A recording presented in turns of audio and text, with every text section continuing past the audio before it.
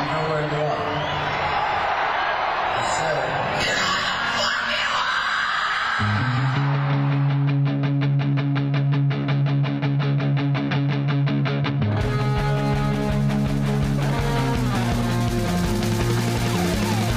This is Appetite for Distortion.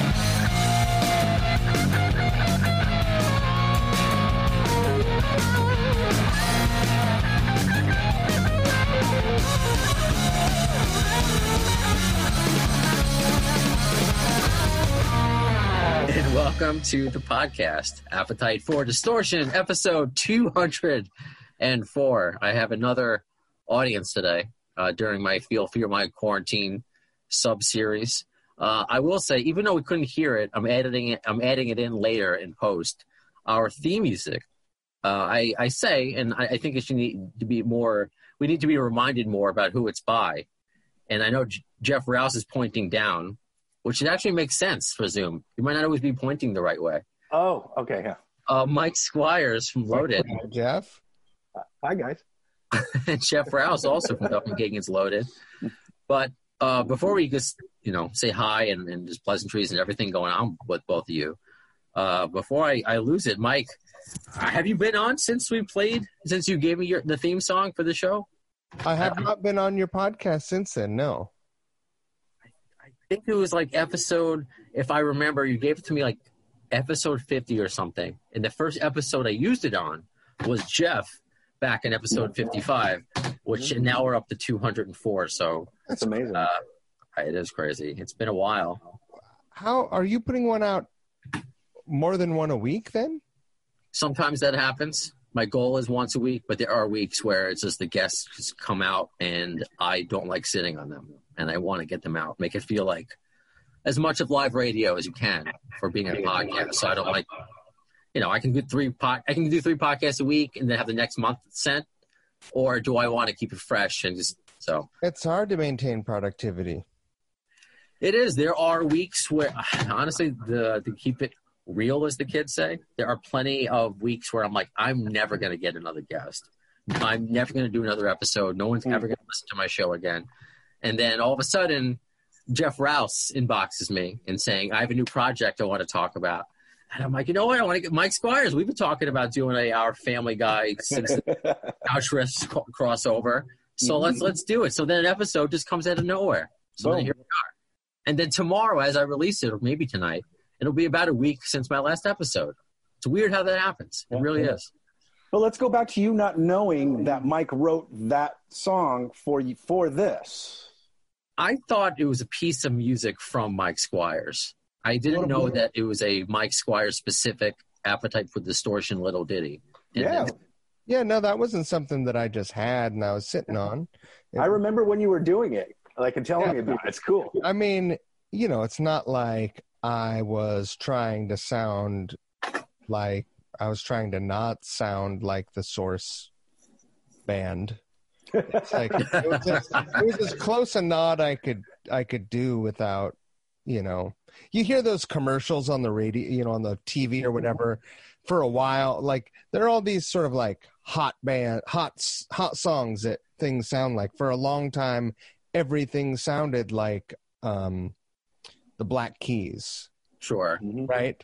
It had like a, and then everything sounded like a Dodge truck commercial where there was like blues guitar and it was like you know exactly what I'm talking about. I do. It becomes a familiar sound that people can identify with, and they don't want to pay the royalty rights to the band that actually plays the music. But you know what, I really think just I have very few brain cells left due to a variety of reasons. It's coming back to me now that, Mike, you did. Was that a giant bucket you just hocked into? It was a pillow. It was a pillow. I was like, are you all right, Mike? I was like, you need to have if you have an eating disorder, you look great. I know what you're doing. Right into a bucket. Okay. Now I remember, because I don't know if you still do this, you offered to write people their own theme song for like a minimal fee. And we worked at a trade. I'm like, I'll just mention Mike Squires and Are you still doing that? Well, no one ever took me up on that. I wrote my own. You know, That's why you give it to me for free. This is a funny factoid. The theme song to my podcast, to Couch Riffs, is the theme to Mike Squires that I wrote 20 years ago on a handheld MIDI tablet. It's like a little sequencer that you could toss in your backpack or whatever and hook up headphones to. It ran on batteries, and I brought it on tour, and I wrote a theme song back then, and I had this whole idea where, you know, the technology wasn't there then. Jeff remembers this. He's had to hear this story so many times. This whole thing is going to be full of those stories. I had this idea pre-technology where I wanted to have a suit jacket that had speakers in it, little tiny speakers. And when I walked into a room, my theme song would play. Kind of like in a movie when, you know, if there's a character and like if there's a repeating theme in a movie, there's always a piece of music that plays when they're introduced to a scene, right? Absolutely. I wanted to have that in a real life scenario. I thought, and I still think it's a great party gag. I still think it's a great idea. And now that the technology is there, I really should follow up. But I've just honestly, I do too many things. So you can that's $1 million idea, because I feel like you're describing a fantasy I've had throughout my entire life. I hope it's more than $1 million idea, because $1 million ain't what it used to could. As a phrase, $1 million idea. It's priceless, because I've thought about that. Whether it's you know, theme music, like the Fonzie theme music that when you come in and you know it's Fonzie, or something sweet, you have an audience go, or you know what? Sometimes I want to come into the Undertaker's theme music and make an entrance, or Bret Hart. I want to come into some sort of like a wrestler. I want to come up to into a room and make an entrance. Imagine if it also had like little triggers where you could, if you said, this is so terrible. Yeah, where you could tell a joke and then hit a button so that there was canned laughter, so that you would like cue the people around you that they should be laughing. Which is like you're describing radio. I mean, if I want to compress a laughter button right now, I'm not going to. But yeah, to do that out in the public, I think is hilarious. Yeah. I'd sell 12 of these to shock jocks. They'd love them. This is why you're perfect. And called the shock jocket. Oh, Jesus. There's no such thing as a shock jock anymore, but I think that's why it's so great that you found this new platform with podcasting. Can I ask? Did I have any influence on you? Can I take any credit for that? Was it the first podcast I was on? Was mine? Yeah. Really? I don't know. I'm asking you. I don't know your life. I don't know what you. I mean, I know some of it. We've interviewed about some of it. But I don't know. Have you? You don't know my life? This is terrible, man. You know why? Because, you know, he told this story. I sent you my autobiography to read before this fucking interview, man. How about this? Let's tie it in together, what Jeff said off the air. And I always dress appropriately. Yeah. Because you guys are both Seattle guys. I appreciate this is the first thing I noticed. Sonics. Yep. And the reason, because it's also my Mike Squires. Yep. See, outfit. I was wondering. Yep. So I have your resume on the back. Well, it needs to be updated. Oh, wait. That's his phone number. You're screwed. You are so screwed right now. You're not releasing the video, though. Yes, he is. Yes, I am. I asked him. Yep. Oh, Christ. Didn't we discuss that? I had to put on my makeup. It's like, you can't even really see it. Anyway. All right, here. There he is. That's Oh, that's better, Mike? What did you just do? Well, I got more comfortable. More comfortable. I got you. Well, because Jeff and I were discussing before. I mean, I'm an old school radio guy where I like just the audio.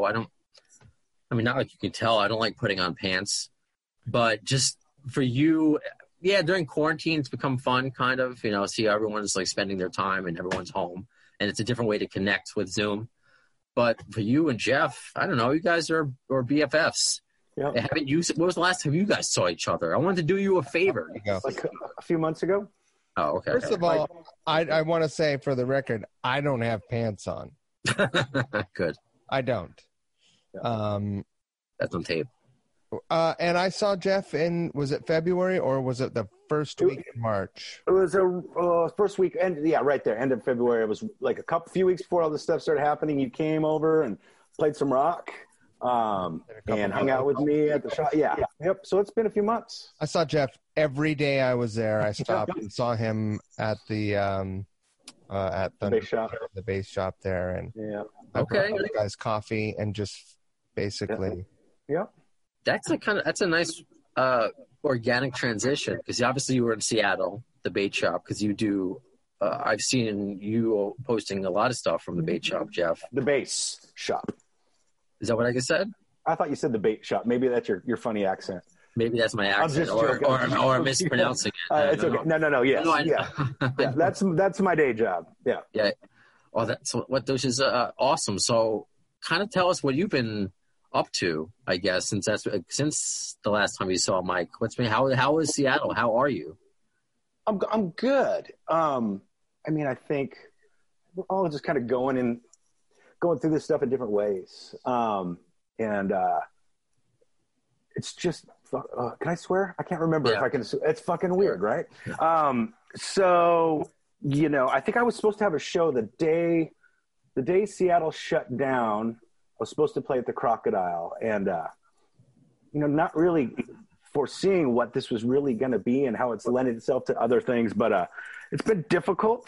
But, I have a 4-year-old here at the house now, and it's forced me to look at things differently. I've obviously been working on a lot of music and doing all that stuff. But I think it's just, like so many people, it's just forcing you to kind of re-examine who you are and what you do every day.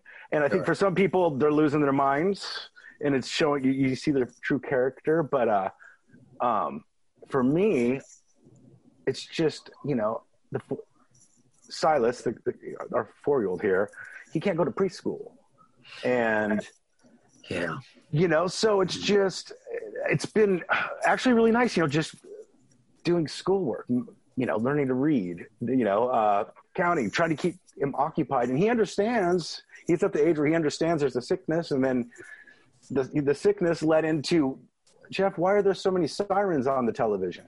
It's forcing, and I hadn't dealt with this stuff, and the conversations that I've in turn had to have with a 4-year-old is important, because it's bigger than me. Kids are wading through this thing that to us is crazy. It's going to be part of their existence. I mean, it's part of all of our existence, but I couldn't imagine us being that age and then having to look back and growing up through what we're dealing with now is crazy. And that's all they know. Yeah, Mike. Yeah. Yes, Mike. I was just going to say, Jeff, it must be interesting to explain to a 4-year-old what is happening, because it makes you look at it, digest it, and try to communicate that in a way that you otherwise never would. Like if you and I were talking about what's going on, we wouldn't break it down into less complex scenarios. We'd be like, this fucking asshole, that fucking asshole, these fucking assholes, those fucking assholes. Right. You would be blaming politics, and you can't do that to a 4-year-old. And what I've learned is with a kid. Exactly. What I've actually learned is how much compassion a child has for circumstances like this. And you wouldn't expect it. Like, he pretty quickly figured out he couldn't go to preschool, he couldn't go do things, we couldn't go to the park, he had to wear a mask, all this stuff. And, the only way you can get it to understand is that, well, there's people are getting sick. And so we have to stay home. And it's important because I don't want to get you sick and you don't want to get your grandpa sick. That was fairly easy for him to understand. The stuff happening past that, with all this other stuff in the world that's going on, has been a little bit more challenging. But I have to say, I don't go into it too far, but it's fairly easy to make a child understand that. It's like, well, why are there so many cops and sirens? And it's like, well, somebody got hurt. Well, why did he get hurt? Well, he was different. I don't know how. I mean, I just kind of have to wade through it and I've read a lot of stuff online about how to explain this stuff to a child. And these are things that I would never have expected to have to do, but it's important because me and Stacy, his mother, are the people that have to make him understand he's going to go into this world past this, having to understand, you know. And you're his source right now. You're his source. Turns out I am. I was, you know, like, and I have so much empathy for parents and teachers, especially. I have some of my students are teachers. God, can you imagine how you're going to have to get kids through this? We already have built-in thoughts, prejudice, all this other stuff that we have to wait. Everybody has to wade through, and we're seeing that in real time, every day, every second. But I think the important thing is probably what we can do, and especially teachers, and unfortunately people in the higher up positions aren't doing it, but we can inform them and help them get through this. And hopefully that's the difference. Because it's hard to see anybody our age making any kind of a fucking difference anymore. You know what I mean? We're just standing in the way of progress, Jeff. Yeah, it feels like it. But yeah, it's been an interesting time. But I've been able to do lots of cool music and maybe get closer to my family, you know, and stuff like that. So, has it influenced your writing? Because it's so interesting, and you guys could know this better than I do. Of course, it came out. You know, Duff's album came out last year, Tenderness, before all of this, and it's just gotten worse since then. So obviously, he was affected by it then. So I'm just curious. You know, it doesn't go to both of you. I think it's backlash from Duff's album, and this. Yeah, well, for now on, fault. Yeah, we'll blame him. We're going to blame him for everything for the rest of it. Nice. Yeah. And I think that until Loaded gets together and writes some really aggressive, sort of dirty, negative songs, things are going to continue down a bad path. And I agree. News. I agree. Yeah. So, I mean, point being, it affected him, and you see Bob Dylan releasing music. So, has it affected you at all, or what kind of stuff are you writing right now, and what are you creating?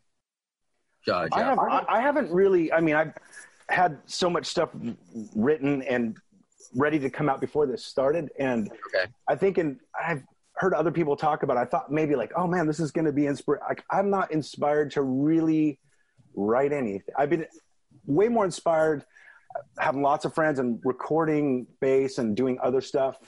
I just haven't had anything to say about it. Like there's so much stuff. There's so much information and so many people saying things. I just don't really feel the things I need to say. I'm going to say to my friends and my family and the people that I love. I just don't really have anything to say musically in that kind of way yet. And with no apologies, that's just kind of, but I've done tons of stuff. It's just but I'd written so much stuff with these records that are coming out and the stuff that I already had that in the can. And what a weird time. But what about you, Mike? How do you feel about that?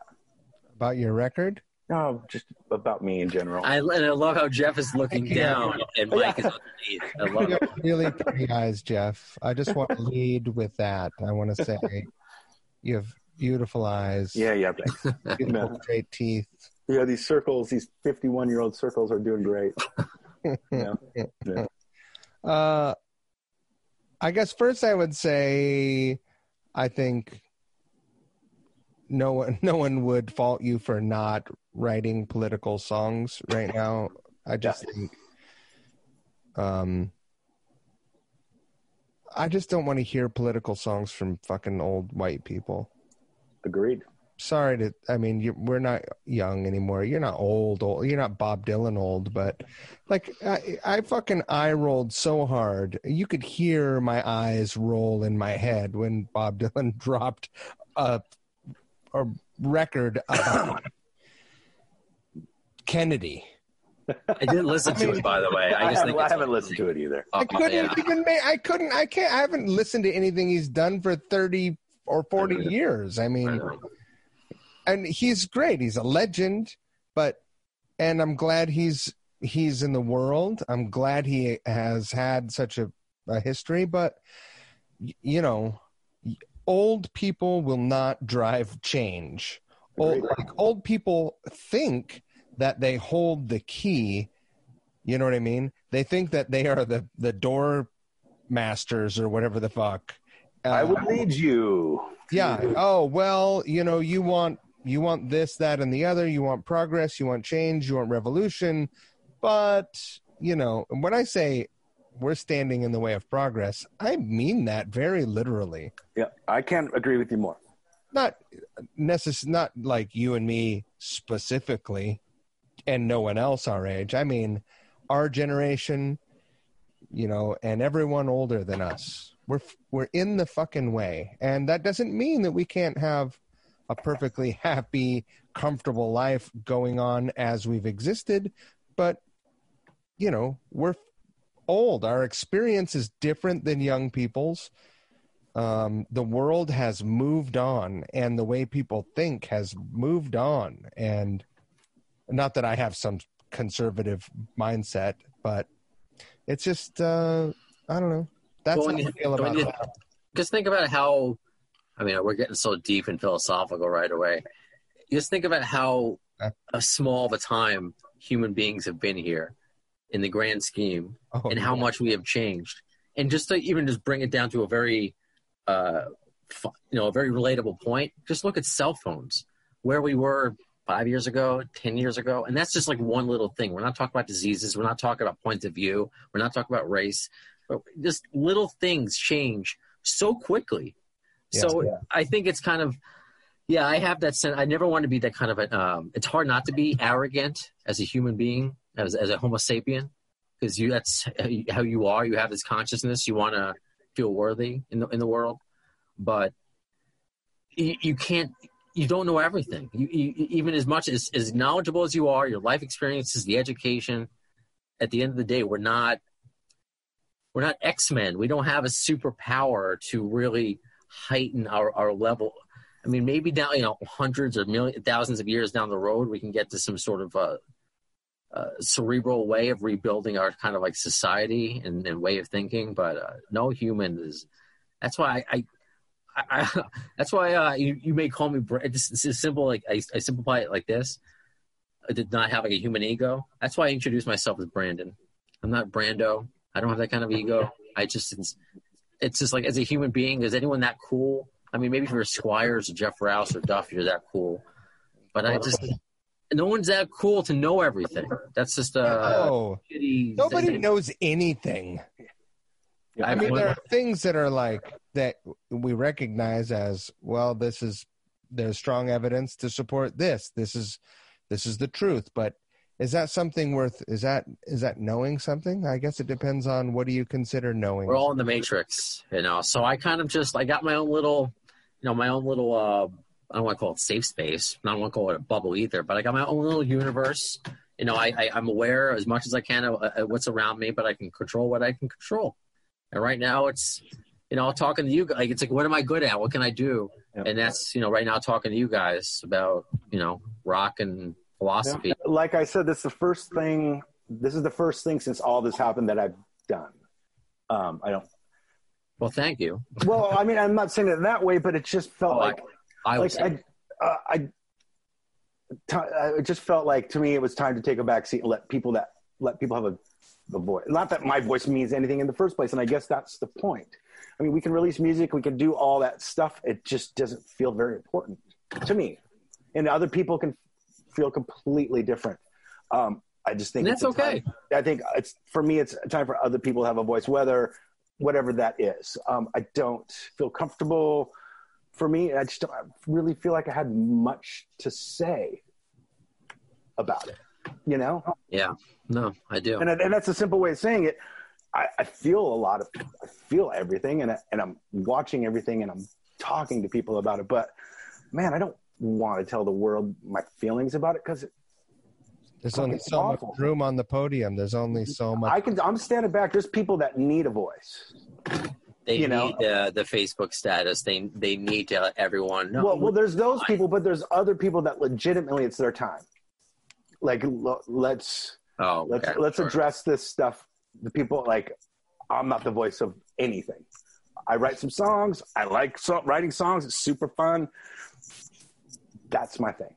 I think that's important, though. It's kind of knowing your role and not putting yourself in a place that's comfortable. And if you're ever in a place that you want to express yourself that way, cool. No, I think it's just this has been a really messed up equalizer of what's happened. It's just like we're all. That's how I've always looked at it. We're all on the same wavelength. Same. We can all go out like the dinosaurs, just like that, and all this other stuff doesn't matter. So while I'm here, I'm going to try to live in the moment and just enjoy music. And it sucks that what we all like doing is going to concerts or playing. In case of both of you. That's what makes it difficult, for people being home. So mental health is difficult. I am very grateful and lucky that I can do radio from home. You guys can do, Mike, you can do your podcast. Jeff, you can record and make music, but I'm assuming it's not the same as going out there. So is there a lacking? Or has that been hard to get through in quarantine for a musician to, maybe not test that material in front of an audience, or just get out there, jam with friends, Go ahead, Mike. I'll give you the short version. Okay. When the pandemic first, whenever all the quarantining first started, I went from having a job, like a full-time job, to having 2 jobs. And so I was working 60 hours a week and commuting 3 hours a day. And still doing the podcast. So since this thing happened, this year has gone by so fast for me. I know the thing is, I know that most people, not everyone, but most people have struggled with the idea of having to be at home. All of a sudden you have less personal space. You're not, but people have also had the freedom to, for better or worse, tap into all the different media sources. If they have had it in them, they've been very creative, and there's been an explosion of all kinds of cool content online. So that all that stuff didn't affect me. It affected me in a different way, I think, than almost the entire population. So I did both. Like I put my nose to the grindstone and continued to put out 2 podcasts a week, started a second podcast, started recording a solo record, and worked 60 hours a week until just a couple of weeks ago. And I was sleeping 4 hours a night. Oof. The only time I talk to Mike usually is in a frantic short drive between his jobs. He was either, you just sounded exhausted every time I talked to you. It was a pretty awful time. Yeah, I'm glad you're not doing the 2-job thing.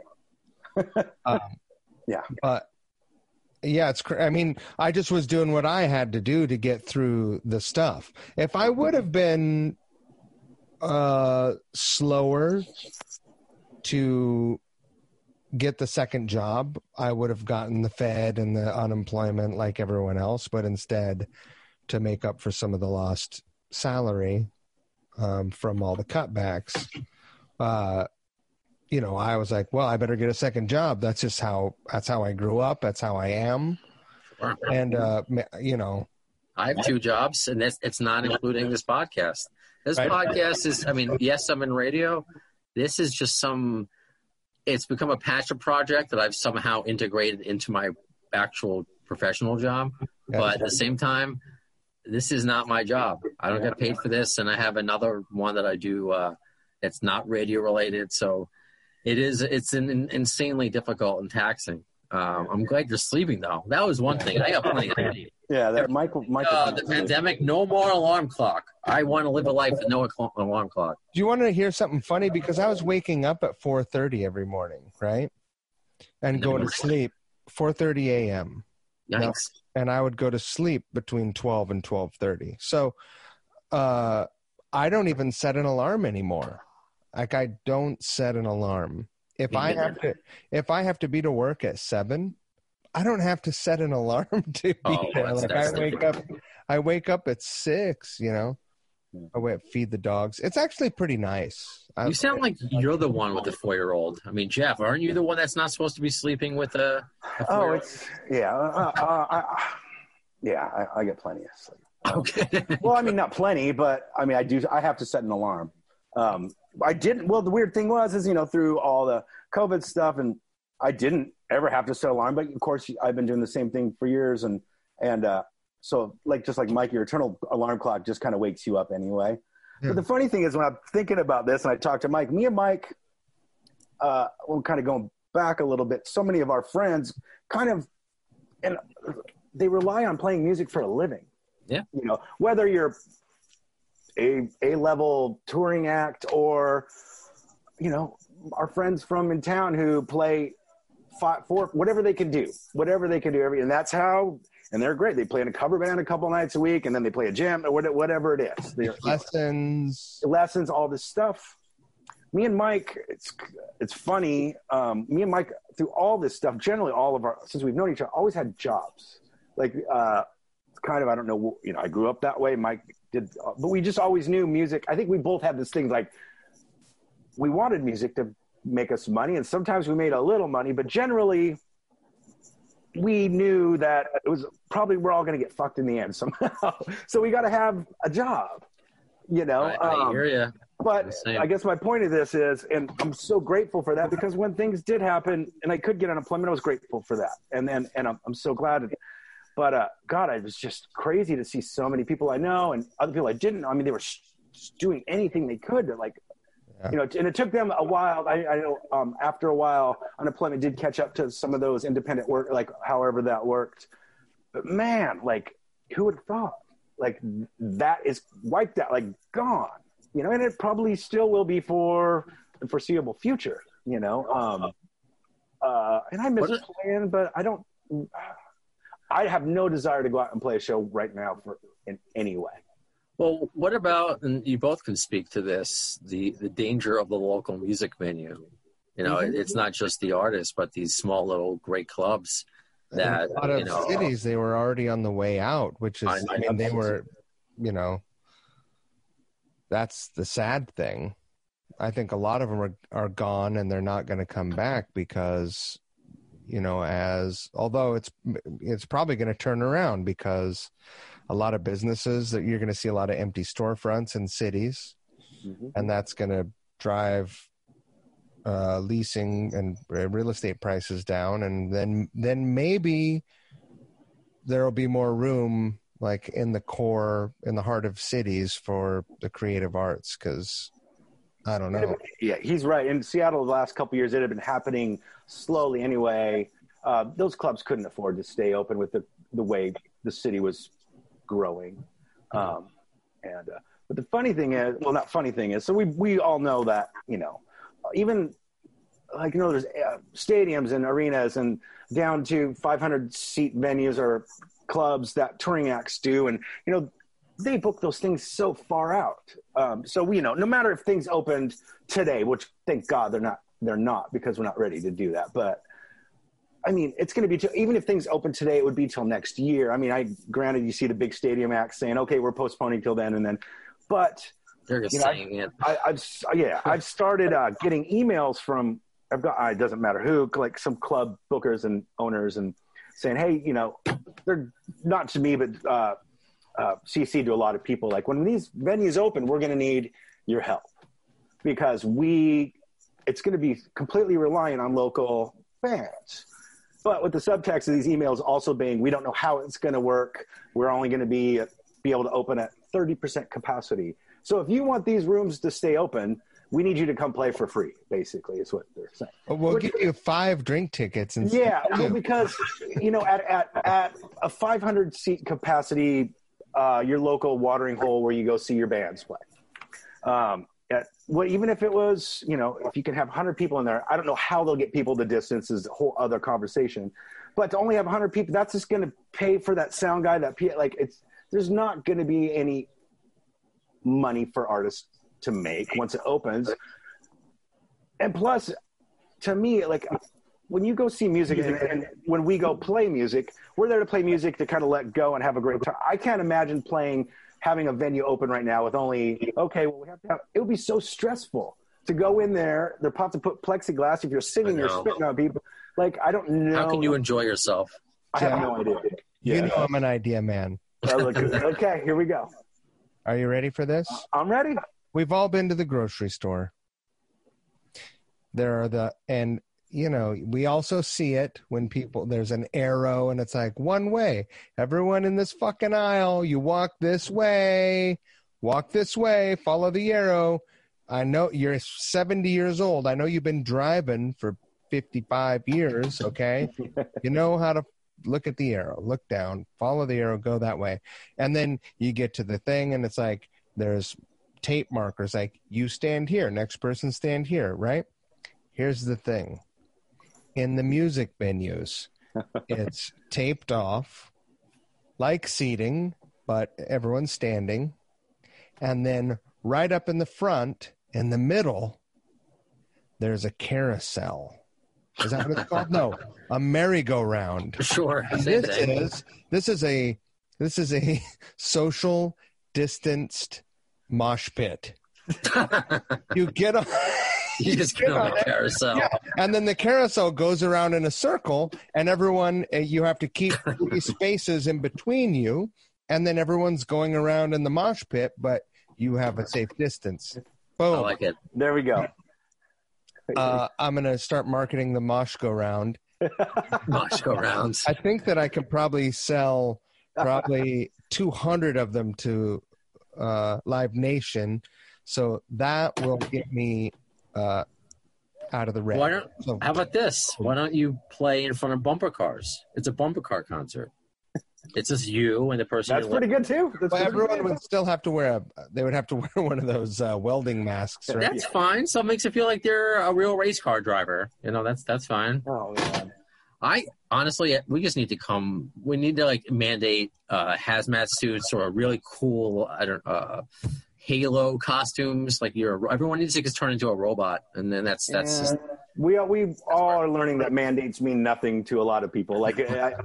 Really, you can't tell me what to do is really the common thing. Mike's always been really good at that. I think this is probably the first time in Mike Squire's life where he probably isn't. You can't tell me what to do to anybody anymore. I think he's being pretty mellow through all of this. And if there's a rule and it's like, all right, everyone has to do this. Typically, I'm like, no, Mike's not that guy. I already did that. I did that in the Marine Corps, and we don't do that anymore. Yeah. But now, this is different. Yep, more different. This is way more different. Yeah, absolutely. So I don't know where that leaves anything, I guess, with music other than. And then, how do you release? Before all this started, I had a couple things ready to and I don't even really know what to do about that. I mean, I know what's happening, but I don't know. Can you catch us up of what is happening, where you left us? Right. Since last time on the Jeff Rouse interview, you have I think you were just on the cusp of releasing the Gemini. Right. Teasers. Mm-hmm. So that was so well received. So. Yeah. Update us. What's been going on since the Gemini? What have you been working on? What did you have in the can just to update us? Yeah, well, I did. So we I'm not won't go through all that stuff. If you want to hear about that, I guess you can go to that podcast. But so kind of moved forward and started writing, and it was really gratifying and really awesome to go through that. I wasn't expecting really much out of it, and it was super fun. So started to do it again and recorded some more songs and in the meantime, I actually had a band, and did the record kind of the same way, and then kind of finished it, and started kind of getting ready. Mike McCready has a label here in town called Hockey Doctor, which he kind of just releases records up from stuff he likes. And I guess really to go back, the Gemini was something the reason I kind of started that was not to do any of that. And I was actually just going to record that stuff and release it for free. And then other things happened, and then recorded this other stuff, and I posted a couple clips, and Mike heard them. And then he's like, well, and the cool thing about Mike is he just says, I love these songs. Do whatever you want. We'll release it. So, cool. Which is great. And then in the meantime, just kind of a label in LA, which I'll make an announcement about that. So it's not a big label. It's just a really cool thing. And had to kind of get lawyers and do a contract and all that stuff, which is something I didn't want to really do, but I'm great that people like what I have done. Not expecting to change the world, but it's really gratifying and really super fun for me. But then this stuff happens, and then you kind of wonder, well, people's attention span is pretty short. There's a lot of content. How do you? The Hockey Talker release is a pretty easy thing. It'll be like 507 inches. It'll be super cool. But I'm not going to be out there promoting it. So how do you do that? I mean, other than this kind of thing, podcasts, other kind of thing, but you're not going to be out there. You're not going to be out there playing shows. So dealing that with a label and having those conversations is a whole new thing, because we're all figuring this stuff out as we go. So like, how do you do that with no live shows and a lot of Beatles? What's that? Ask the Beatles. Right. Yeah. Right. Exactly. So I'm super stoked about it finally coming out, but I don't really know. It'll happen soon. And, we're kind of working out how to do that. And if it even matters to people, I suppose. I think it does. I think music always matters to people. I don't mean it like that, but it's just, like Mike was pointing out, there's just so much stuff out in the world. Are people's attention span going to be more than that? You'll post something and then there's another one, and you can't really go out and support it. And that's okay. That's okay. That's not why I started this particular thing in the first place. But it's been interesting conversations to have with people, the label and other things, my bandmates. And, what are the drummer in my band's a critical care worker. So, and it's just been interesting to figure out what's important to people, Do you think there's part of you that would have been disappointed if you didn't have that kind of reception? Because I believe you when you say you just wanted to make music and put it out there, but to get to a point where you're signing contracts in the label, even though you were trying to avoid it, is there part of you that would have been disappointed, or is it just like now that, it's like, wow, it's like, even when I'm not really trying, not to say that you're not trying, but again, it wasn't your goal, but it just goes to show you that your stuff is still, there are people who want it. Even when you don't think people who don't want it, there are people that don't want it. It's no matter what you do, people are going to want it because it's you. Does that make sense? Yeah, it does. I don't, it's a weird thing for at my age and what me and Mike have, stuff like me and Mike have done all our lives. And me and Mike together have been through a lot of different record deals and different kinds of things and ups and downs and those conversations like, oh my God, and I'm blessed. And I know Mike probably feels the same. We're blessed to have gone through all that stuff, and it's been ups and it's just the craziest stuff. I generally have anxiety anyway, but thinking about that's why I didn't have anxiety about doing it in the first place, because I had just written Mike. I guess I was filling him in while I was doing it. I just kind of wrote for the first one, just wrote these songs on my GarageBand, and it was super fun for me. And I got to do exactly what the fuck I want to do. I didn't care, it's because it wasn't very rock, and it wasn't like I just was gonna I'll put it on Bandcamp or something for free, and then other things just kind of happened. It wasn't huge, but it did way more than I thought it would, and in turn gave me enough confidence in what I was doing to want to write more of those songs. Okay. And then when those conversations started happening about people wanting to, the vinyl thing was super, and having Mike support it is super awesome to me. For one, because I like Mike a lot, and we've done a lot of cool things together, but I didn't have to pay for the goddamn vinyl. It's expensive. So that's great. And it comes out of the Pearl Jam machine, and that's an easy thing. With this other label thing, I can't believe I never would thought that, going back for a month and a half with lawyers about these little tiny little lines in the contract is something I never wanted to ever do again. Ever. And it's that thing where Mike has always been so good. It's like, you can't tell me what to do. I didn't want to, as long as I can just do what I want to do. If it's good, that's great. If it's bad, at least it's what I want to do. And I do other stuff. I've been working with a band called Losi Stellar, a great metal band, playing bass, and I can do that stuff. But the Gemini, it's a particular thing for me just to kind of do that part. It stems from me being 16 years old and the music that I liked growing up and the other ways that I can kind of filter that through my adult self now. And I love being able to do that, but I don't want anybody to tell me like what to do with that. You know, I want to do the artwork the way I want to do it. And I'm going to write it on my computer and I'm going to have who I want to play on it. And for good or for bad, that's what it's going to be. I think it ties into how you're looking at life now and the priorities and what's important and the voice you want to share. And that ties into the music that you're putting out. It's like, this is me, this is what I want to be, and I'm comfortable with that. Right. If other people, for whatever reason, like it or don't, that's okay, because this is you, and that's you know, you're comfortable in your skin. I think that's awesome. And the fact that the best part, I think, is just the confidence that you were given, because now it's the Gemini Affair now. So what is that? Okay. So yeah, it is. During this whole time, it turned out that it doesn't really matter. A kid from like Michigan, I think, had copyrighted the Gemini. Because like I said, when I first did the first thing, I wasn't thinking about any legal ramifications. I just called it something and released it. Like I wasn't ever expecting it to.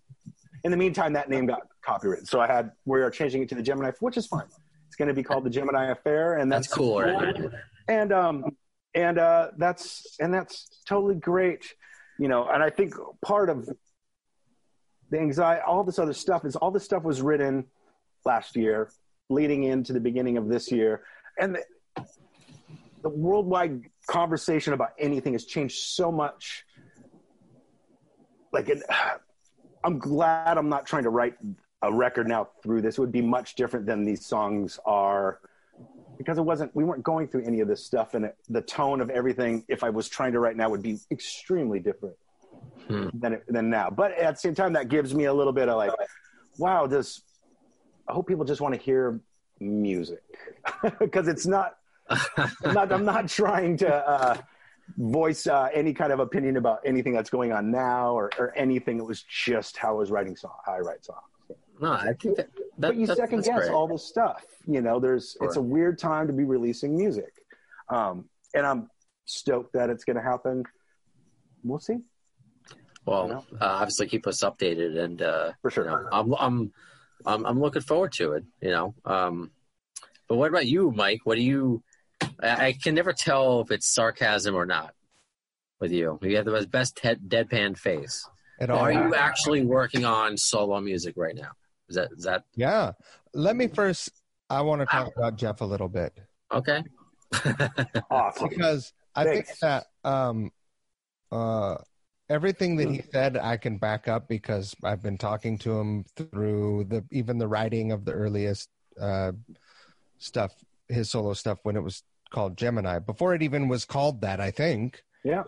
And the interesting thing about it is, I think a lot of people heard it and they thought, this is so much different than anything Jeff's done before.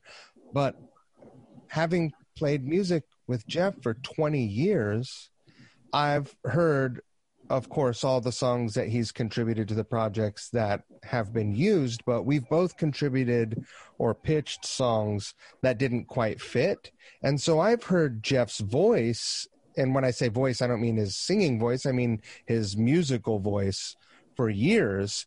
And the cool and interesting thing about the Gemini to me is that it feels like the full blossom of what were just seeds or ideas, that because, you know, we were both contributing members and not like the primary creator in any project we've been in. Now that he's the primary, unencumbered, that and not to say that like we were restricted in any way, but in the circumstance he's in, he can fully develop every one of those ideas that he likes, and it's incredible. It's really great. I love it. Thanks. And Mike. So that voice that he has, and his musical voice, and just, you know, I know he's a huge Cure fan, and 80s like goth and Cure and the Cult, and you hear all all that stuff, but then you hear him, and it's great. So Cure, it's funny that The Cure is actually the last band I think I saw live before the pandemic. Wow. really, It was at Austin City Limits. First time in Austin, Texas. It was great. Obviously went for GNR, but it was the last day. The Cure were they finished their headlining, and they sound exactly the same. Did you? Are you a fan of them, or was it one of those things you went to like? Oh, I'll just check it out. I like them. They're cool. I'm not gonna be a poser about it. I like them. I like mainly I just know their radio hits, but I've never did a deep dive into any of that stuff. I saw him at the Garden a few years ago. I had to put it this way. I had to explain to my girlfriend. She's like, "Why is she didn't know his name. Like, why is he still wearing that makeup? Like, that's Robert Smith, man. That's just what else would he do? You know." Yeah, it'd be like Kiss taking their makeup off. I know. She said the same thing. She's like, because with GNR, she's like, why is he wearing the white leather jacket? I'm like, I don't know. Yep. She had Dave Matthews, so that's okay. That's okay. Put that judgment on her. So that's great. So are you doing the same thing, Mike? Then, like where you were never limited in your, because you were kind of just like filling out a baseball roster. You're playing your role, but now, like how Jeff is the main voice, and he's leading that ship. Are you doing the same thing with your solo? Is that something that you've always wanted to do? It's not something I've always wanted to do. It's something I've never wanted to do. Okay. But I love to be a part of a team. I love to be a part of an ensemble. Mm-hmm. And for sometimes I think it hasn't always seemed like it, just because I can be a hardhead, but that's where I like to be. For the greater good of the situation, always. Well, maybe, probably, but I don't know. But I've never wanted to be the primary songwriter. I've never wanted to be the singer. I wanted to play the guitar and go ream tune teen tune teen tune teen and mostly I've always just wanted to play shows and be on stage with my friends. But I'm an idea man. And so I had a concept that came really organically. It wasn't, and so technically it's a concept album that I'm making. I'm not going to go into too much detail because I just haven't put that much of it out there, but it's a concept album. And I'm not joking. It's a double album. My first solo record. I've been able to hear a few of these bits of music, and it's amazing. It's more music than what is reasonable. Let me just say that. Wow. And there are more songs than Go big or go home. Wow, that's. And I think that I'll do a vinyl only release. I'm not sure how I'll do it, but I'll do, just all the regular things. I'll make some videos and how long have you been working on it? I started writing songs maybe because I moved upstate, and it was just like my wife, her time was split between Brooklyn and upstate until the pandemic hit. And so I just started kind of writing songs on the couch, and like I said, I picked up the acoustic guitar and learned a couple songs and was like, I wonder if I could write a song. And then I did, and then I recorded them, and now this is happening. So that couch has been good to you. I guess so, yeah. I am working on the solo record. Is a real thing. It's awesome. And I'm hoping it'll be out before the end of the year. It's a lot of work because I do work full time. Yeah. I also have Couch Riffs podcast, which I'm I don't even know how many episodes I'm in. 80. I think I'm in 80 episodes, maybe more. Awesome. I'm almost 90 episodes now. I remember when you started. Yeah. Was Duff the first official episode? Duff was the first or was that the catalyst to the idea? I had the idea, and my friend David Bader was leaving town. He was moving out of New York, and I said, why don't you come over and be on Couch Riffs before you leave? Because I want to start having guests every once in a while. And it was really fun. We did a Judas Priest song, one that Jeff and I have done before. Mm-hmm. And then Duff was in town, and I said, why don't you come be on Couch Riffs? And he's like, oh, I don't know. What do you do? What do we do? And he came over. We didn't know what we were going to do. You know, we picked the song, and this is a true story. We picked that Jackson 5 song, and he was like, I'm not going to be able to learn this in 5 minutes. I have to leave and go catch the train back and meet my family in the city. I have to be there in 45 minutes or whatever. And I was like, you can play that. And he's like, and I was like, all right, you play the guitar, I'll play the bass. I'll learn the bass line. And that's how it happened. That's why I play the bass in the episode and he plays guitar, and he killed it. Let me just say also, I'll back up. Duff's a very modest musician. Like you would never hear Duff say, oh, I'm a good bass player, but he's a great bass player. And he could have crushed that bass line. Instead, I did. So he was the first guest where my wife said, why don't you call it something? And there you go. Boom. I remember as soon as I saw that, I'm like, he needs to do this. So obviously it's everyone saw the potential in it. Well, I like, who would have thought Mike was a precursor to so much of this stuff that's happening now? You know what I mean? It's funny. Everyone's doing it. I know. Everyone's doing it. On the news, Saturday Night Live, these late night talk show hosts. So when are we going to get the Rouse Squires double concert via Zoom? So when you're the Gemini Affair is out, when Mike Squires' show tune double album is out, are you going to do a live stream concert together? Maybe break ground there. Not there yet. The technology's not there yet to play in different places live. How did Post Malone do it? How did they do that Nirvana thing with Travis Barker and Post Malone? That wasn't. I don't think that was. They weren't doing that live. That was taped. Yeah. I mean, they played it live then, like they acted like. Well, they were playing it live. Oh, go ahead, Mike. So you've seen a number of people making videos like this. I've been working on them since the week after I started my 60-hour work week. So it's taken me actual months. But this week, I'm launching the first of like 8 videos that I've been working on. And they are full bands, drums, and whatever, like a drummer playing and recording.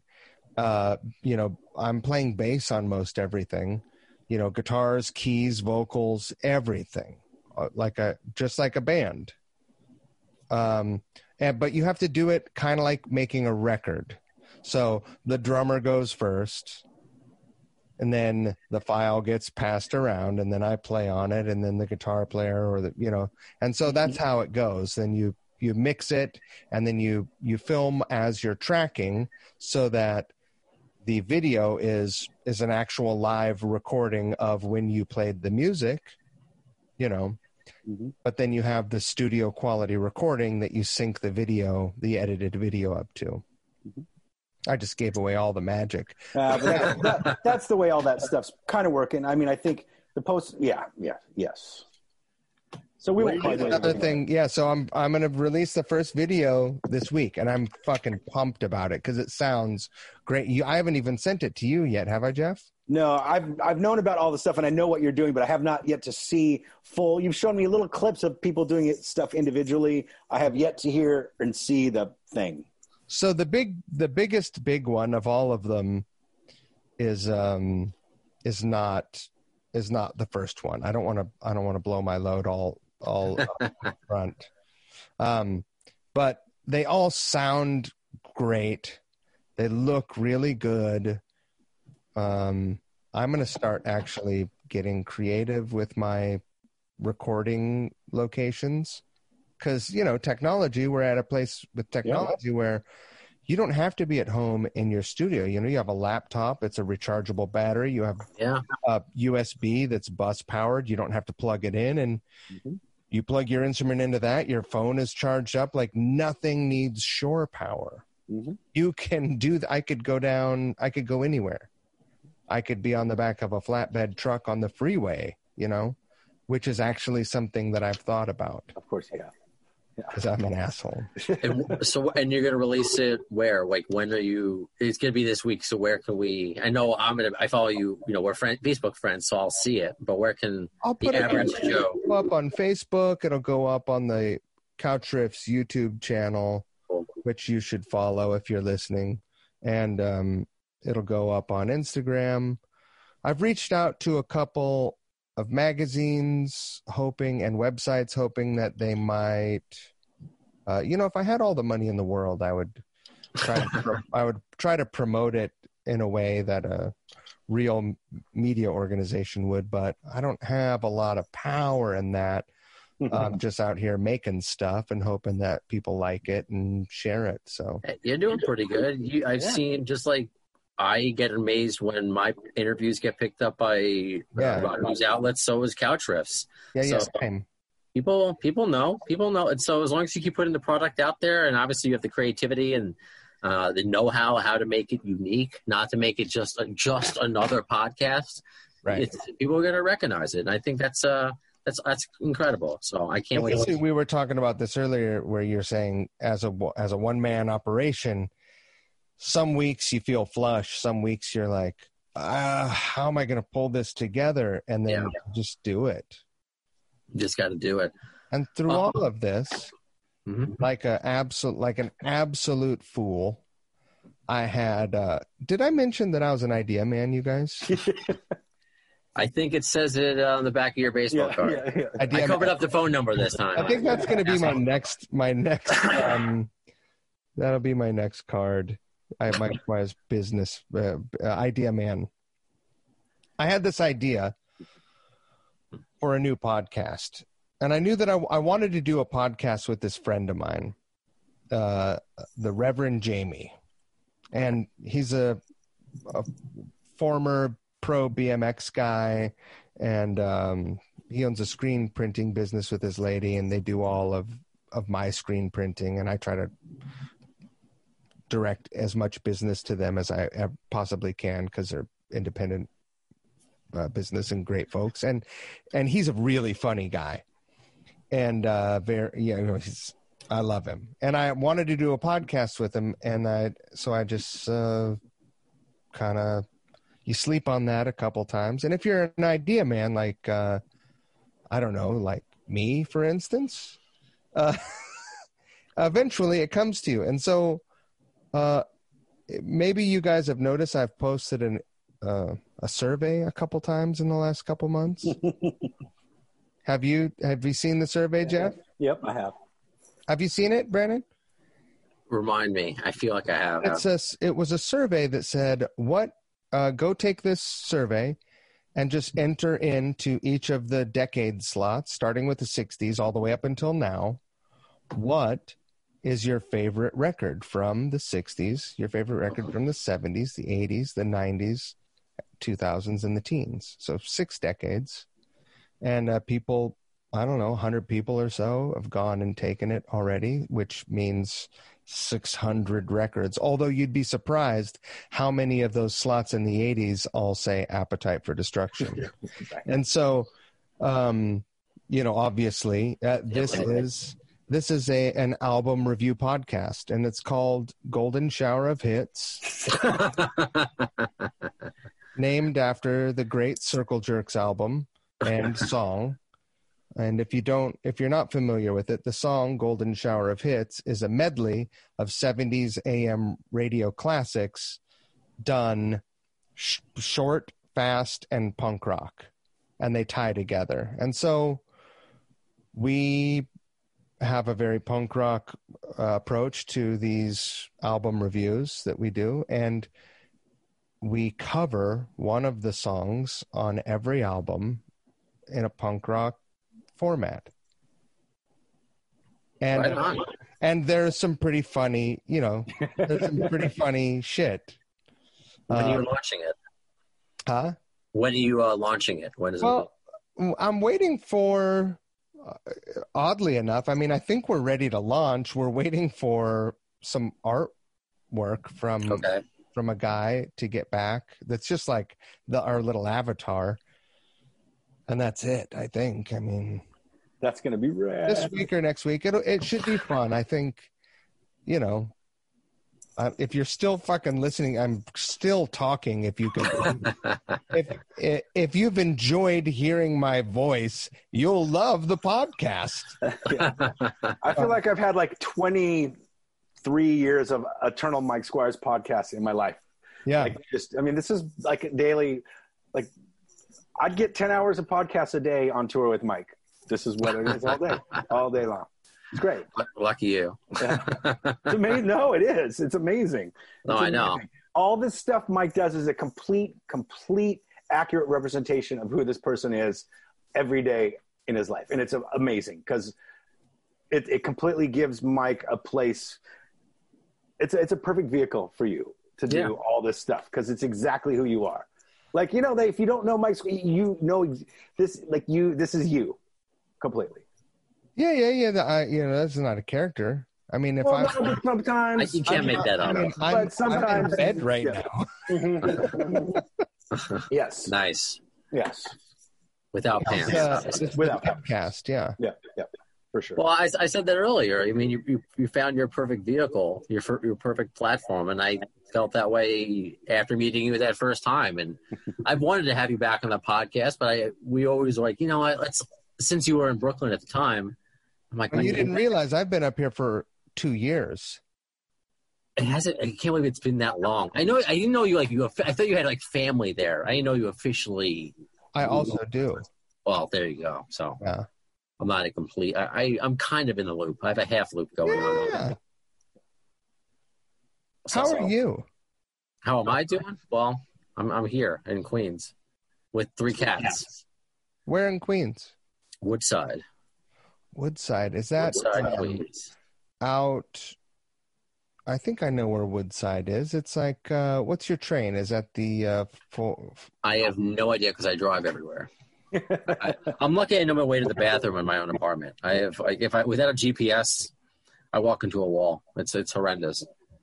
But you didn't know even though we kind of keep in touch, I moved back from Long Island. I moved out here in September, and it's been interesting. We're talking about how being hunkered up. It's my first time living with my girlfriend, and sometimes that can go bad, especially since 2 people living together for the first time. But we get along. The only thing, and I tease her about it, that every Wednesday night, and maybe I'll ask you guys if you're going to put on live streams, and that's how we'll kind of, wind things down to see what we have to look forward to in the future other than the releases themselves. But every Wednesday, and my listeners laugh at this, Dave Matthews plays an entire old concert from last year or the 90s or whatever. It's on Nugs TV, by the way. So Nugs TV every Wednesday. So she's got to put he connects the laptop to a big screen TV. She has a giant Dave Matthews dance party every Wednesday. I respect the guy, but I'm usually in my laptop watching the most vile horror movie. I want to be in the same room. Why do I have to go into the bedroom just because she wants to enjoy Dave Matthews? So between that, I may have had COVID in January before we all knew what it was. I rarely get sick, but I had like 100-degree fever for almost a week. So it was not good. And I probably have almost died a few times because I have 3 cats now. Because you tried to turn off Dave Matthews? Not because of that. And I also tell her what I say here on the podcast. It's all in good fun.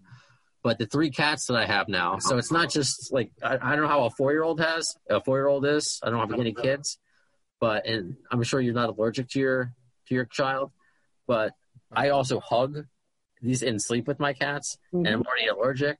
So there are times like I have to leave the apartment in order to breathe. So as of I think this week, I have to get the allergy shot once a week for like. Oh wow!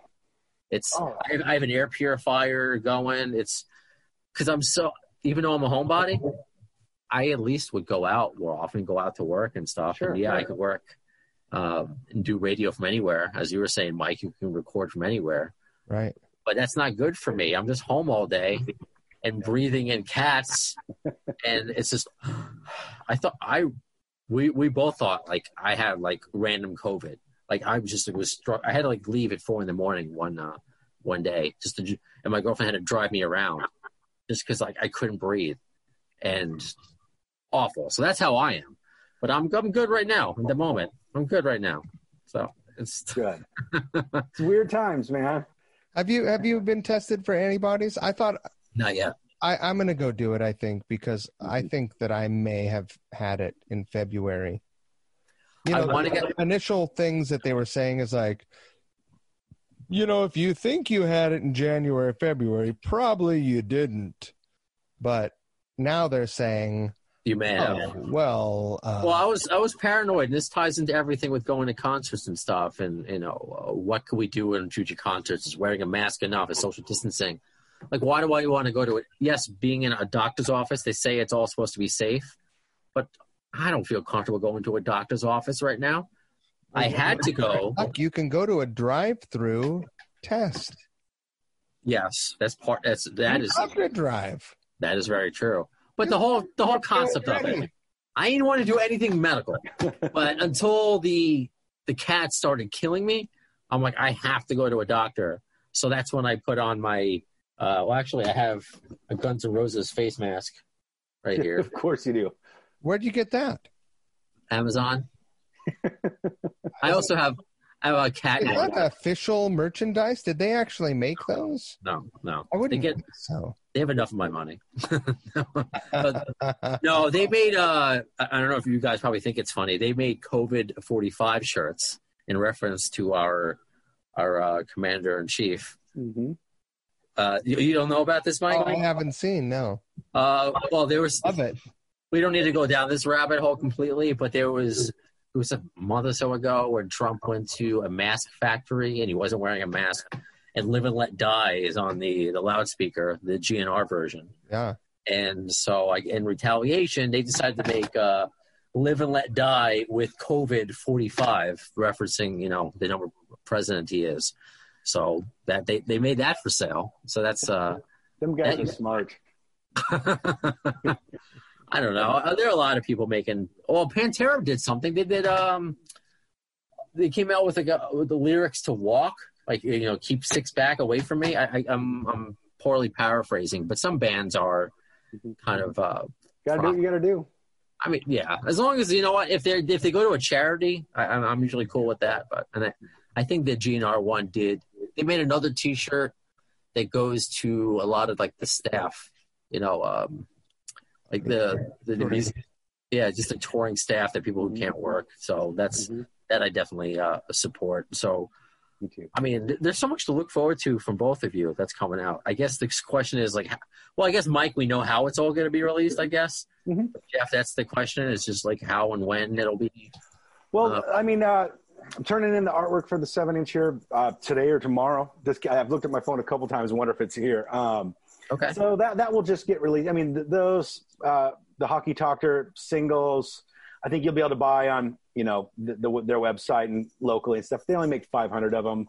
Look, that's gonna be awesome. And then now that we finished the thing with the other label, we'll make a announcement about that soon. The next couple months, it'll be released. On all the platforms and just all this stuff. We're just gonna work out. I probably am not going to be doing any live streaming. I think we talked a little bit about that before. It's not really my thing, but maybe we might have to figure out a way to do some kind of release of some songs in a way that's different. I've got some ideas how to do that. Maybe not your typical music video stuff.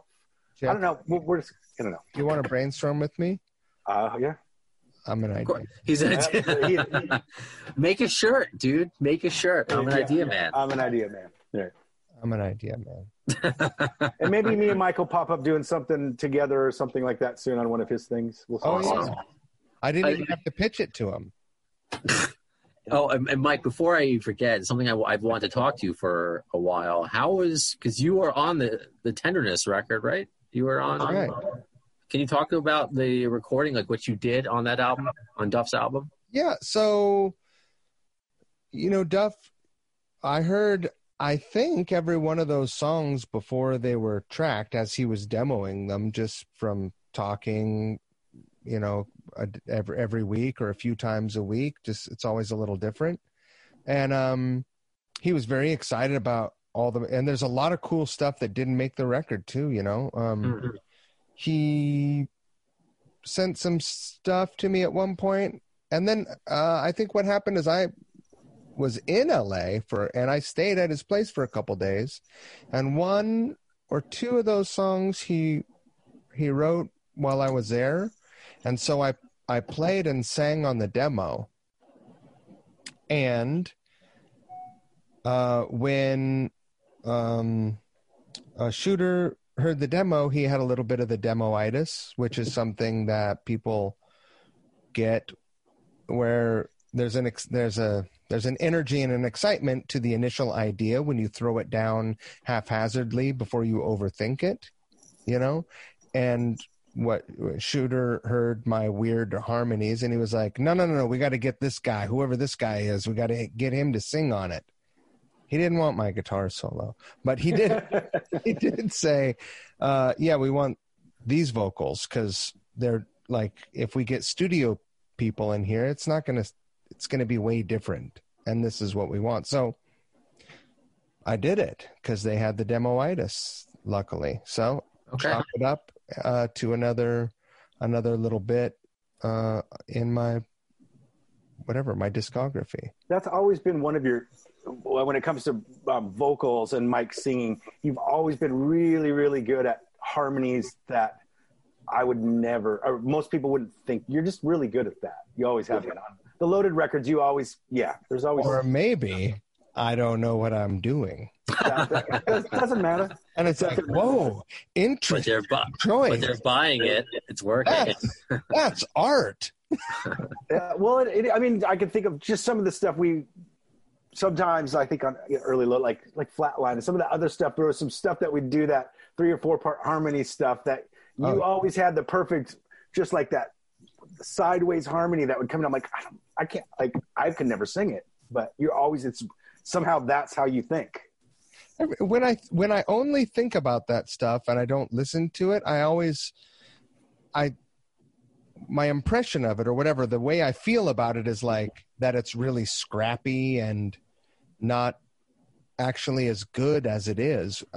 On the rare occasion that I go and listen to those recordings, I'm like, or if I see something of us performing live, I see it and I think, oh, we could sing pretty good.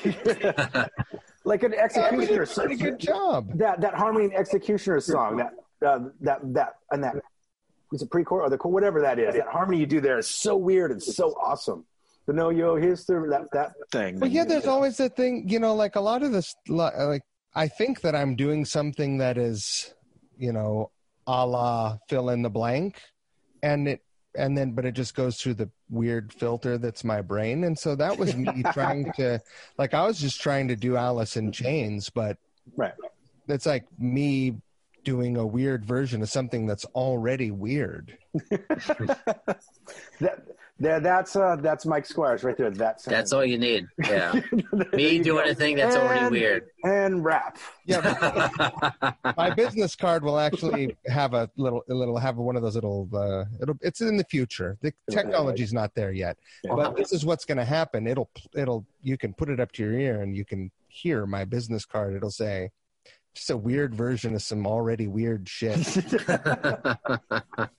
Well, since you're an idea man, hopefully you like this idea. I think you guys should get together, at least for a reunion with Loaded on the web, because what is Duff doing right now? And he is so busy.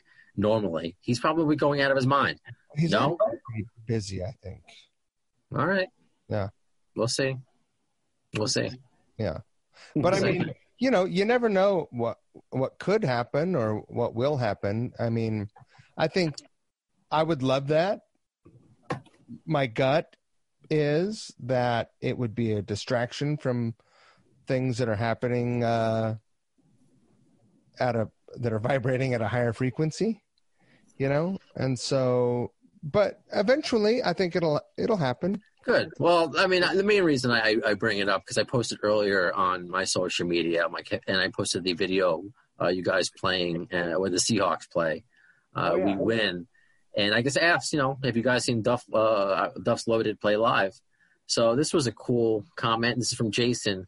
Yes, 3 times, and hung out after the show every time, which wasn't a meet and greet. Super cool guys, including Duff. And I still have Mike. I'm still friends with Mike on Facebook. I think it's broken English. Also, in the next room, in the venue, there was a rock disco on one of the nights, and the dudes from Loaded and Ugly Kid Joe all went into chill with a few beers. I remember cramping Cordell Crockett's vibe. I don't know what that means. I still remember cramping Cordell Crockett's vibe. Cordell is the bass player from Ugly Kid Joe. He's not like other people. Okay. On the dance floor when he was doing his best dance with a really hot girl, LOL. Then Jeff came and asked if I had seen their drummer, and they had to leave. So that's pretty much a story of where's Burke.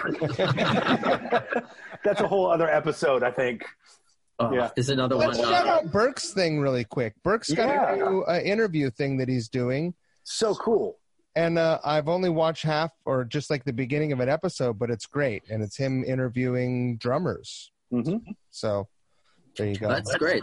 Just a couple more just to show you guys love. This is from Rebel. Yes, 2009 in Finland. Traveled 2 hours for the show because the gig in my hometown was restricted to for minors. The show was outdoor in a festival, and it was freezing. Oh, God. That was really cold. Really cold. After the show, sang with us. Michael Monroe did, yeah. Oh, okay. Wow, that's great. Of course. And we got there. It was so far from our hotel. We got, like typical thing, we got vanned into the venue site in this trailer that's behind the stage. It has no heat. I mean, it literally was 15 degrees. Like, and Michael Monroe's military encampment. And Michael Monroe, there's nowhere to go because it's so cold outside. And we had his trailer. God bless Michael Monroe. He's amazing, but that guy can talk. Like, he talks a lot. He's been on the show. I know. More than Mike. Were you able to ask a question? Yeah. And so he was just like, it was amazing, his stories, but it was like Michael Monroe on 10 for like 10 hours. It was an amazing trailer. Yeah, it was anyway, I remember that day. That's great. And Rebel says that he met you, Jeff, at a meet and greet and said you were super sweet. Oh, and Mario said he saw you guys supporting Motorhead in Berlin. So, I mean, it's like everywhere. Oh, that show was cool. That was in that old abandoned like munitions hangar or something. Huge, like, warehouse thing, industrial warehouse. Yeah, that was a cool show. Yeah. That's what the stories you guys have. Space, that show. Yeah. Really? Wow. That's for 1 second. That doesn't matter. That doesn't matter. That 1 second, that's all that matters. Yeah. You guys are too cool, and I love that you're still being creative while, you know, the world is trying to is giving us restrictions, and you guys are pushing those restrictions away as much as possible.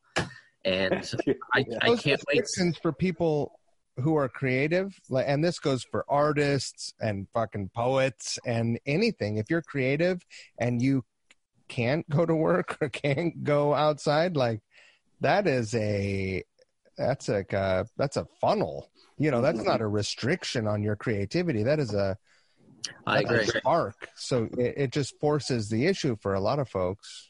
Mm-hmm. So in a weird way, I mean, you try to take silver linings and then the bright side of things. I think the projects that you both are working on now are going to be amplified because of what's going on. And I can't wait for all the eyes and ears to be on both of your stuff. Which sounds weird out of context, what I just said. I don't want eyes and ears on your stuff, but you know what I mean. Yeah, you do. Yeah. Why not? It's okay. You know, this is... we're all friends. Don't shame me. Last question. What do you guys want the Seattle hockey team to be named? Oh, God. See, this is... because we've never had I guess we have had a hockey team. I'm not really a hockey guy. and I'm hoping to change that. Because I love going to sporting events. I don't. What have they come up with so far? I should bring up that list. Oh, actually, okay. I want to. So I'm an idea man. I have some ideas for this. Okay, here we go. Because by and large, the population of Seattle, at least from our generation, for the most part, not exclusively, but don't know shit about hockey, including myself. So here's some ideas. And I have the list, by the way, when you're ready. Okay. Doesn't matter. They don't. I don't know if they've hired an idea man to name the team. The Seattle. What just happens? The Seattle. What does that mean? The Seattle High Sticks, because that's the only thing that anyone knows. What else? Come on, Jeff. I don't. I'm not an idea guy for. I can't even hardly name a song or a band. I'm supposed to name a hockey team. Well, pick these 13 because I've wanted. I've always, even though I'm a New York guy, I've always loved the Sonics, and I don't know, something about Seattle. I love the Mariners and Ken Griffey Jr. So I'm a little emotionally invested in the name. So here are the 13 Seattle names. Slashers. The what? The Seattle is known to have serial killers. Yeah. And the hockey mask, like Jason from Friday the 13th. Sure. The Seattle Slashers. Boom. Just throw the list away. I'll take Send it. me a check, Seattle. Yeah, I'll take Mike's. Right now, it's either the Seattle Totems, the Emeralds, the Rainers, the Sockeyes, Rainiers. Yeah, Sockeyes, Renegades. Oh, Sockeyes is kind of funny. Sockeye, the salmon thing. I like the Slashers more. The Sea Lions. How about the Sea Lions? The Sea Lions. Not really. No. Fuck the Seals. How about the Seals? Fuck that name too. The Evergreens. No, none of those names sound tough. We got the Whales, the Cougars, the Eagles, and the Firebirds. So the Firebirds is kind of cool sounding because sounds tough. None of those names are good. Mike, you're an idea man. We gotta get you to. None of those names are good. None of them are intimidating. None of them are tough sounding. We're already going to be the new kids on the block. What do you want to come in? You might as well call it the Seattle Capris. And the only other name that possible is the Kraken that's going out. The Seattle Kraken. I mean, I don't know. That's kind of like having one of those names that rhymes with a curse word. And then you get made fun of on the playground. Not cool. Like Kraken is a cool monster. Terrible name. Okay. You heard it here first. The Seattle Slashers. Okay, good. Where it's at. All right, Seattle Slashers, and the Mike Squires double album. All the Guns N' Roses people will like. All the people that are going to like that as well. Oh, right, sure. That's the obvious. Slash to play the opening. Are they all going to wear the hats? But then Duff would be jealous because he's all Seattle. It's got to be the Seattle McCakins or something. The Seattle Duffers. Oh God, we're opening up a whole bunch of stuff. The logo could be. The Jason, the what do you call it? The goalie mask with the top hat, and then instead of a cross, it'll be the crossed hockey sticks, right? And then just 5 hockey masks. All right, let's get Gary Bettman on the phone. Let's go. I'm telling you, idea man. I'm saying, hey, if anyone's listening right now, and you're in a position, where you're at an impasse with some ideas, hit me up. I am an idea man, and I'm here to help. I want the world to be better, and you can I'm his manager, so I take 10%. Just contact me. We'll be good. 10% of nothing, Jeff, is still nothing. We've learned forever. Yes, we've learned this for many years. Oh God, you guys are awesome. This was this lived up to the hype for me. I know it's been a bit. We've been trying to coordinate this, but Mike, so much to look forward with you. Obviously, with Couch Riffs, your unnamed album podcast that's going to come out with the punk rock feel.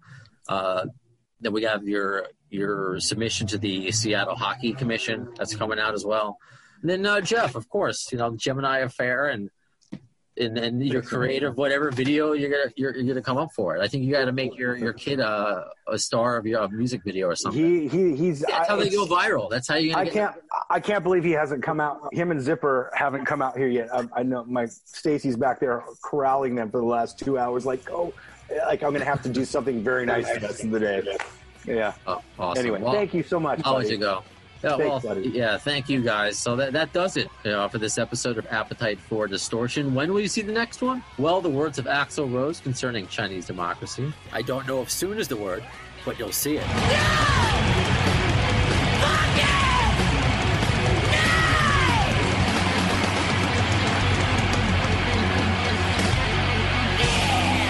Thanks to the lame-ass security, I'm going home.